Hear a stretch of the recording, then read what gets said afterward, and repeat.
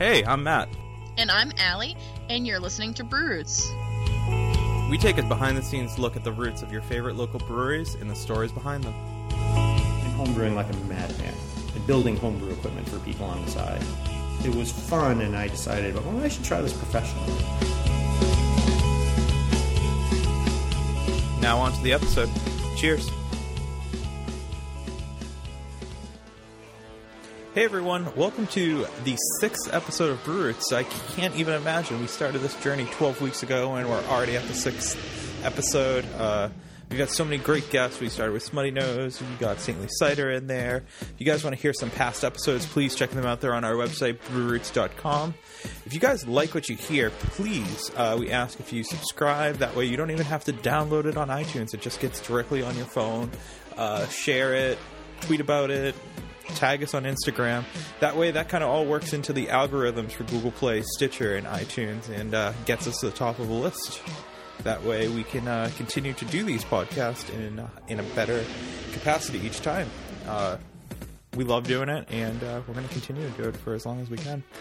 With that being said, we had the distinct pleasure of interviewing Max from Medford Brewing Co. down in Medford, Massachusetts. Max has an awesome story. He is a teacher. Started off as like a rock musician in Boston and kind of worked his way into becoming a teacher. And then now he's a brewer, full-time teacher, full-time brewer. So I'm going to let him tell the rest of his story. Unfortunately, Allie couldn't be here for this intro portion. She's teaching right now. But she should be back for some next episodes, and we can take it from there. So, without further ado, I give you Medford Brewing Co. Enjoy.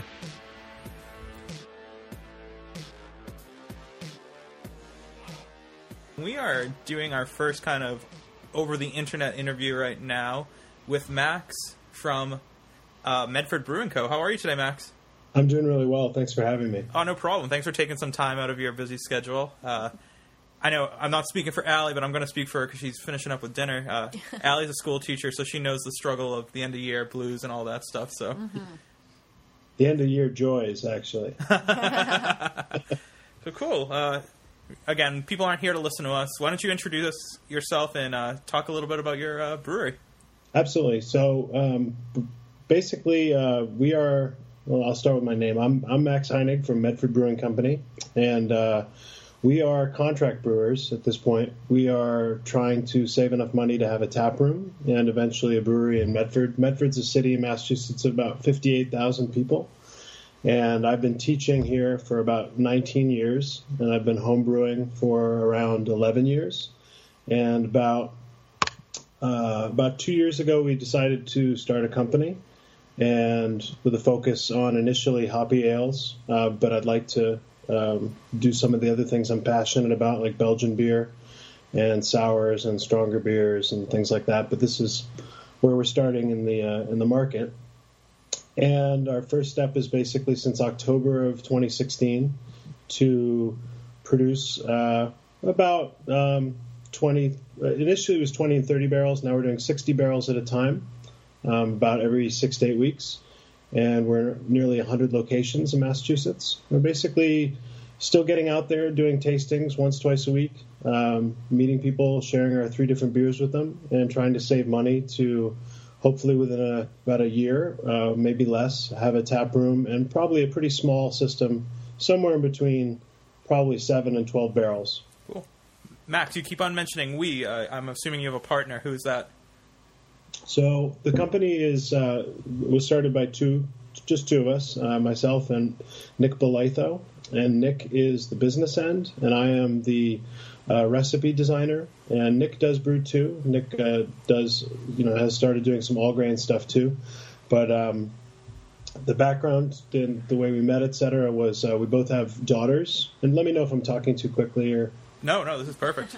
Okay, so we both have daughters, and he came over a bunch of times picking up his daughter, and I plied him with some of my homebrew. And he saw a bunch of my little plastic medals in the basement. And we got to talking about it, and basically he encouraged me to join him and to try to start the company with just the two of us. And at this point, it's just still the two of us, although we have a distributor now. who helps us, deliver the kegs and deliver all the beers from where we are in Medford to Cambridge, to everywhere from the North End to the North Shore. And so we don't have like a huge reach right now. But yeah, so it's the two of us, and basically we talk about what we're going to design, and then I homebrew it until it's about right.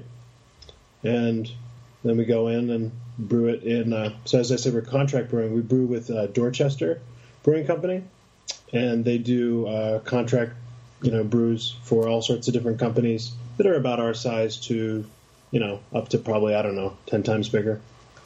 They brew for Omnipolo, and they brew for Evil Twin. So I guess those guys are a lot bigger than we are. That's cool. How did you get started with brewing? I know you just talked about how you got started with the company, but how did you get introduced to brewing in the first place? So I cook for my family, and because I'm a teacher, basically, initially my wife was working as a lawyer, and she would come home and say, 2-3 hours after I'd gotten home, and I would say to her, so are you going to make dinner? And then she said, that's crazy talk. You should learn how to cook. And so I fell in love with cooking. And around that time, because this is a while ago, the home, what was it called? The Food Network, almost called it like the Home and Garden or something. But the Food Network became popular, and I just kind of fell in love with it. I didn't know that I would love cooking. And so for about 6 or 7 years, I just really fell in love with cooking, read all sorts of cookbooks, got into spices, herbs, knives, so the whole business. One day at lunch, a student teacher came in and started talking about home brewing, and I'd never even heard of it. This was 11 years ago. And I just said, that's something you can do? Like, that's legal? And he said, of course. And we said, a couple of us said, will you teach us? He taught me, and pretty much the next day I went and got every single book out of the library and spent the next 4 or 5 years reading every book that's been written about making beer, and brewing my way through Jamil Zainashev's Brewing Classic Styles. And so I brewed about 55 of the different styles, and then I started competing, and then I joined the local homebrew club. So that's the Boston Wort Processors. It's a very sexy name. And then I basically got involved in running the Boston Homebrew Competition. And that whole time, just homebrewing and just trial and error and experimenting and giving things away to friends and just having an incredibly good time making beer of varying levels of good. Yeah. You speak of the varying levels. I think everyone's hesitant to try someone else's homebrew, and they say, because typically the stigma is, you made it yourself, it must suck. What was that first batch that everyone kind of was like, wow, this is freaking awesome, you should do this? For a while, I'll probably catch some flack for it, but it was probably pumpkin beer. So now that I think, we used to have a pretty raucous Halloween party for our small children, and the adults would misbehave a little bit. And I got into roasting the pumpkin and going to Penzeys to get the nice pumpkin spice, and then making, an all-grain, slightly sweetish brown ale. And it ended up, being quite good enough for the parents. But I think that initially what a lot of people were reacting to positively with my homebrew was that it was under attenuated, and it was a little sweet. And I think over time, I've gotten better at brewing now, but I think that was switching probably when I switched to all grain, and when I started probably doing the pumpkin beer was when it sort of switched over to people liking it. Nice. You mentioned reading all the books. A lot of books that a lot of brewers mention is the Charlie Papazian book.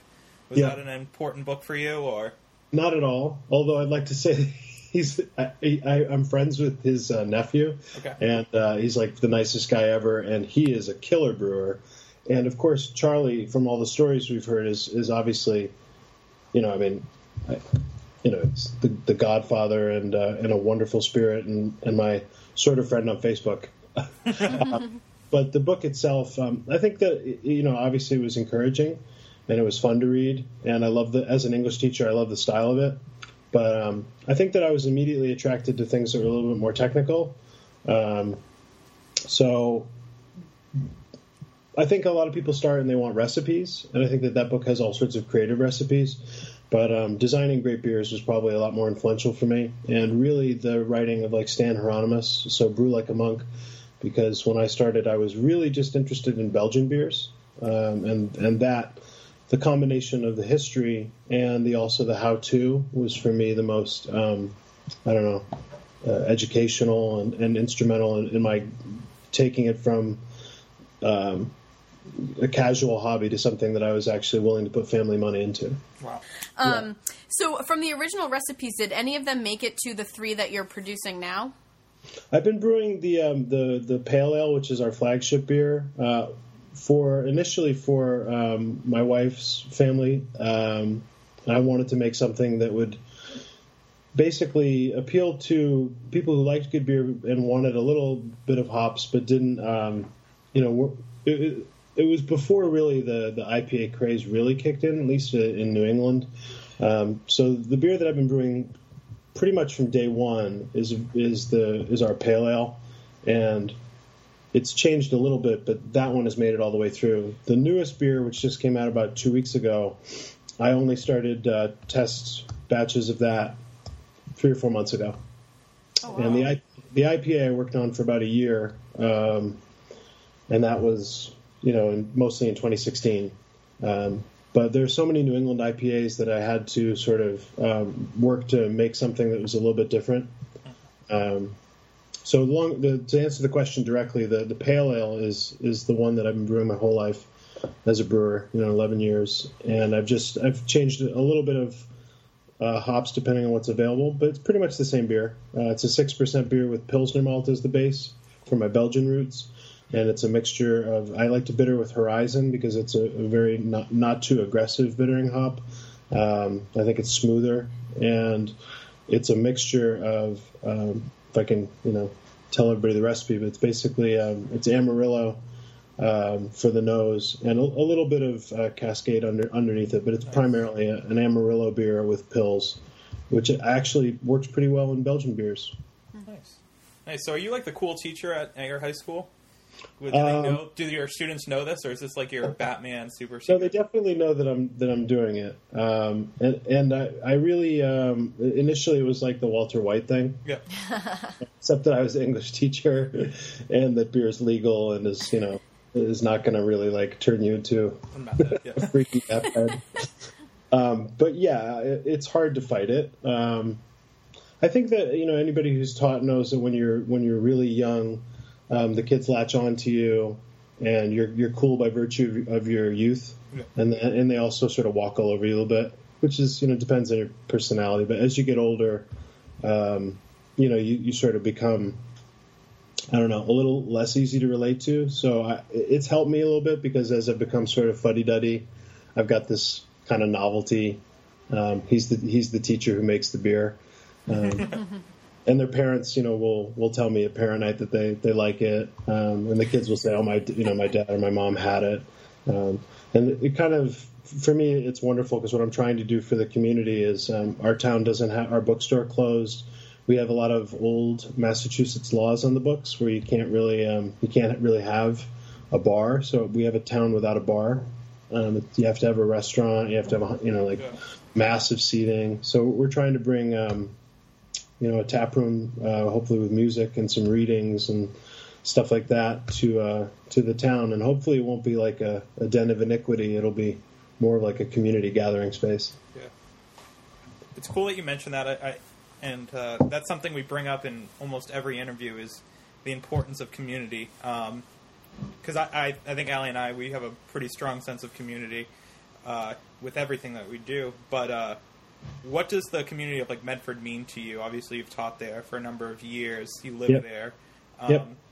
Why is Medford so special to you?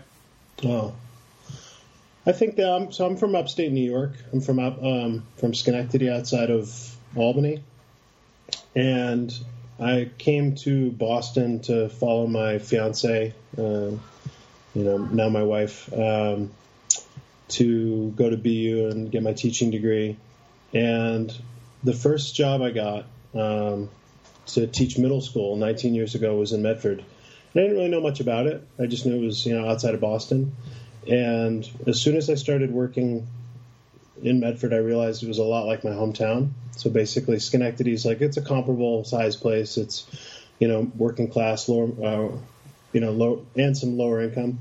And there's a college there, which is Union College, which is where I went for undergrad. And so it's kind of like a perfect analog to Medford because Medford has Tufts. Yep. Mm-hmm. And it's just, the people who are here are unpretentious, hardworking, cultured, and super friendly. And so for me and for my wife, it was a lot like the community that we're used to at home. And then in addition, it's also close to, her sister who lives in Gloucester, so by the ocean. But I just think it's an incredibly welcoming community. When I started teaching her, I had, long hair, ponytail. And, I've been a rock musician for, ever since I was 18. So when I started teaching, not only was I teaching the 6th grade kids with a ponytail, but I was also in a rock band at night. And so they were seeing my picture in the Boston Globe, and, I looked, like a questionable character. Can you, what band was that? Can you drop names? I was in a bunch of different bands. I was in a band in the 90s called the High Ceilings, but the band that you might have heard of was I was a singer in Bang Camaro. Okay. And my own music is at maxheinig.com, and you can hear me on Spotify and all sorts of stuff like that. I have 2 kids who are now 11 and 13, so I don't play out as much, but I still make a record every couple of years. But, the idea is they really accepted me. I wasn't eccentric, but I was, I was a ponytailed rock and roll guy teaching the 11-year-olds, and they were cool with that. And then when I started making beer, I expected to get some flack for being like a role model who's, making alcohol. And everyone was cool with it. In fact, they were just really psyched to see the town's name on the can. And that's why we did some research to, discover what Medford used to be, which is, a place that made great chips and made great rum and humorously also made great crackers. So we went to City Hall. We got a picture of a really old ship made in Medford called the President. We put it on the front of the can, even though you probably think of Medford as not like, the same way you think of like Ipswich or, some of that water imagery. So long and short of it is it's just a very warm place. It's pretty casual. I have a backyard, with a tree in it, but I'm also 10 minutes from the MFA and 10 minutes from Fenway. It's just a really nicely situated place. Reminds me a lot of home in upstate New York. Nice. Did you like craft beer before you started brewing yourself, or is it something that you got into because you were into the cooking and you were into the recipes and the flavors from the cooking? I was into it before, but it was kind of strange how you sort of seek out things just on the basis of pleasure, and you like them and you don't know what you're really getting into. I was really drawn to the Belgian stuff, and so I was obsessed with, bless you, Thank you. dark strong. Sorry. I was obsessed with just stuff that I didn't even know really what it was. I was drinking Old Rasputin.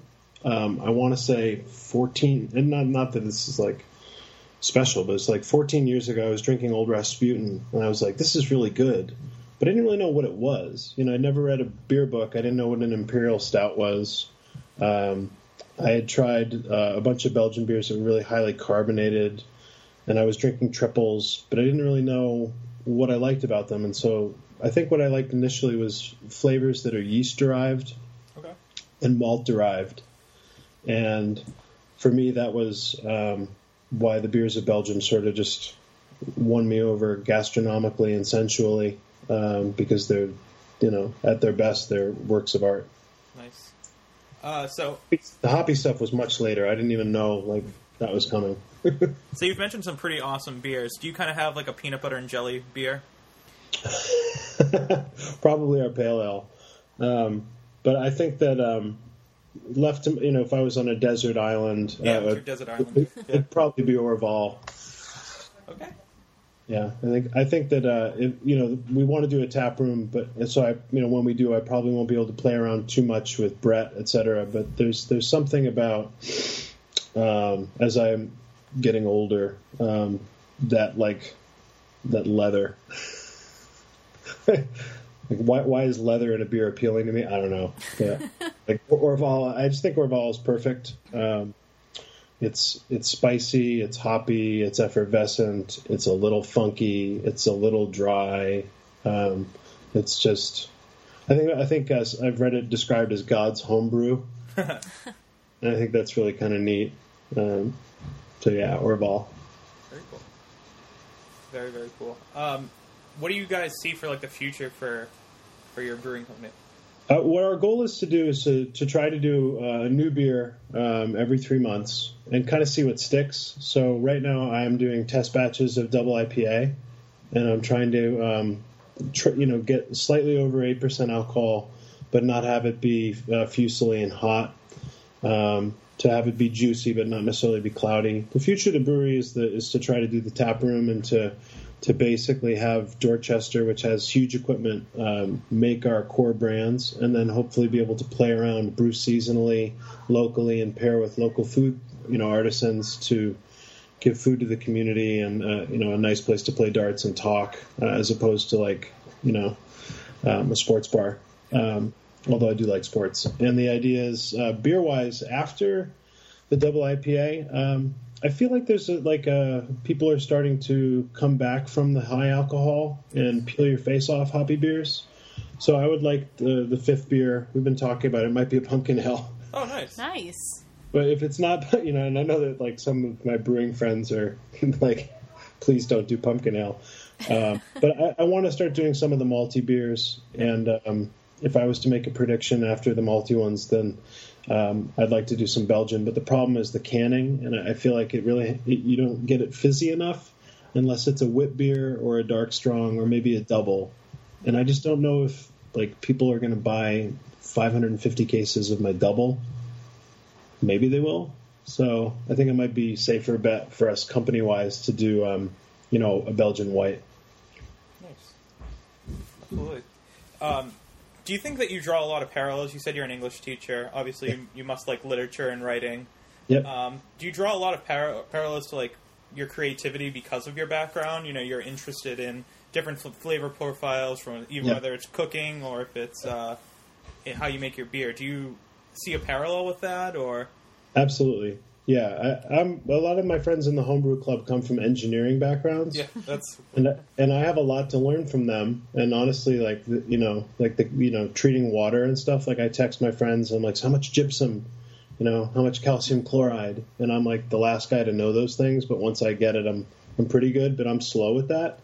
But the angle of coming at it from an artist perspective, because I'm a songwriter and a guitar player and a poet and a cook, I think it's an advantage because I can think a little bit, not necessarily outside the box, because we make conventional beer right now. We're not like reinventing the wheel by making a pale ale, an IPA, and a golden ale.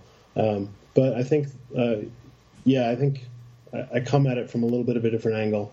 I think that the food thinking about it is more advantageous than the literature, though. So I read books like the Flavor Bible. Mm-hmm. And I think every brewer should look at that because it's all about pairings. So it's like you look up something like vanilla. It's like, what does that go with? And it'll be like, well, it goes with, cocoa, or it goes with, and sometimes that will, help you not only in the kitchen, but also when it comes time to make the quirkier beers. Yeah. I brewed with saffron. Nice. I brewed with tea. I brewed with Hungarian oak soaked in whiskey. That's not particularly unique, but making lambic and stuff like that. I think it's reading the beer literature, finding out about what other cultural traditions are doing. Like if you read, Michael Jackson's Great Beers of Belgium, that's maybe more inspirational than strictly speaking the poetry stuff, but. Okay. People who read a lot get to see what other people are thinking, and I think that one of the beauties of this whole process is that brewers often share their ideas, and cultures want to show you what's special about their food culture and their beer culture. And if you see enough about what's out there, you can put your own spin on it while still sort of honoring that tradition. And I think that's a special thing to be able to do. Cool. All right, Max, I got a couple more questions for you. I want to respect your time. Obviously, want to get back to your family. What are you most proud of, though, thus far with your company? That it didn't fail immediately. I was so terrified that we were going to embarrass ourselves publicly, because when you contract brew, I didn't know that the people I was going to be working with were as professional as they said they were. Everybody's had someone say they're professional and then not do a great job, and so I was just thrilled that that they made the beers and they turned out the way I wanted them to, and that the community was supportive. That was a thrill. Yeah. The first time the beer hit the market, people got so excited about it, and they went out and bought it, and that sort of died back after a couple of weeks. The novelty of hey, my neighbor made a beer, But the idea that it didn't flop out the gate was a huge just relief. I was so terrified. Yeah. Cool. And then, what was the question? What was I most proud of? What are you most proud of? Yeah. Certainly not certainly not the not like the medals of competing and stuff like that. Most proud of the fact that we actually dared to put a beer out in public with our name on it and represent the city, and we didn't fail. But the thing that's the most special about doing beer in this way is honestly, it's cheesy, but it's the friends you make and going to different communities and sharing something from your community with them, and traveling to different towns in Massachusetts and meeting the people there and sharing a good beer with them. It's a really it's a nice thing to be able to do. It's like teaching, you get to meet different people and talk about what they value. Yeah. Do you have any sage advice to pass on to someone who might have been in the same position as you maybe 2 years ago? Whether it was just a dream. Yeah, go for it. Just go for it. Because at this point, we're so small. We make beer when we can afford to make beer.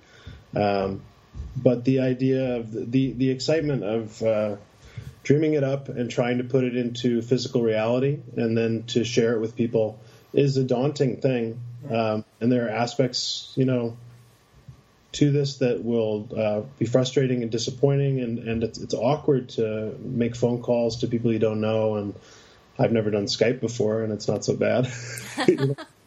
It's like, and when I'm thinking about the awkward part, I was thinking of actually cold calling people to get them to try your beer and not this, because you guys are nice. Oh. But the idea is, you might think that you have something for a comfort zone, and I think that when you go for it, you develop, you change your comfort zone, and you learn something about yourself. And I think everybody's, they say, as a teacher, it's like people are afraid of public speaking. People are very afraid of putting themselves out there. And I think that if you think that your beer is good and your friends think that your beer is good, seek out some people who really know, find a beer judge or two, and if they think it's pretty good too, just go for it. That's awesome. Cool. And I guess most importantly, we want to spread your word. Where are you on the internet and social media? So we are MedfordBrewingCompany.com, and you can find us on Facebook at Medford Brewing Company, and from there we're also on Instagram and Twitter. And we're not the superstars of Twitter by any means. I'm not. I haven't met someone that really is.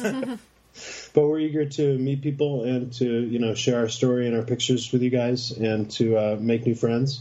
And hopefully, I'm going to come out to Methuen. Ooh, yeah, that'd be awesome. Nice. You are Methuen, right? Yes. Yep. Well, when I see you, I'm gonna bring you beer. Oh, thank you. Awesome. We really appreciate that. Awesome.